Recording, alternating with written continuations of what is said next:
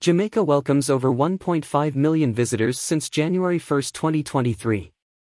With the Jamaican tourism sector continuing on its robust growth trajectory for 2023, Minister of Tourism Honorable Edmund Bartlett has revealed that as of May 10, 2023, the island has welcomed just over 1.5 million total visitors, with provisional gross earnings exceeding $1.6 billion for the same period.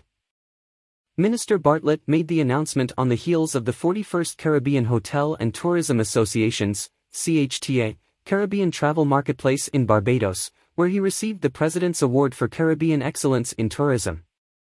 The tourism minister shared that the current year-to-date figures revealed that Destination Jamaica hit this target ahead of projections. Between January 1, 2023, and May 10, we received 1,586,303 total visitors, stopover and cruise, earning $1.69 billion, putting our destination on par with 2019 record figures. We have seen steady growth in our arrivals and continued investment in the tourism sector, which is a tremendous achievement, said Minister Bartlett. The tourism minister stressed that strategic investments and resilience building were key areas of focus in sustaining the strong recovery of the tourism sector. He further cited intensified marketing efforts, increased room capacity and expanded airlift connectivity as critical drivers behind the boom in tourist arrivals.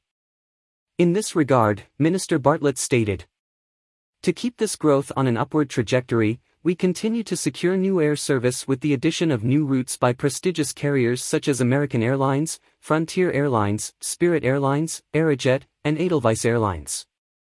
Plus, we are expanding and modernizing Sangster International Airport and have approximately 8,000 new hotel rooms slated for construction over the next 2 to 5 years."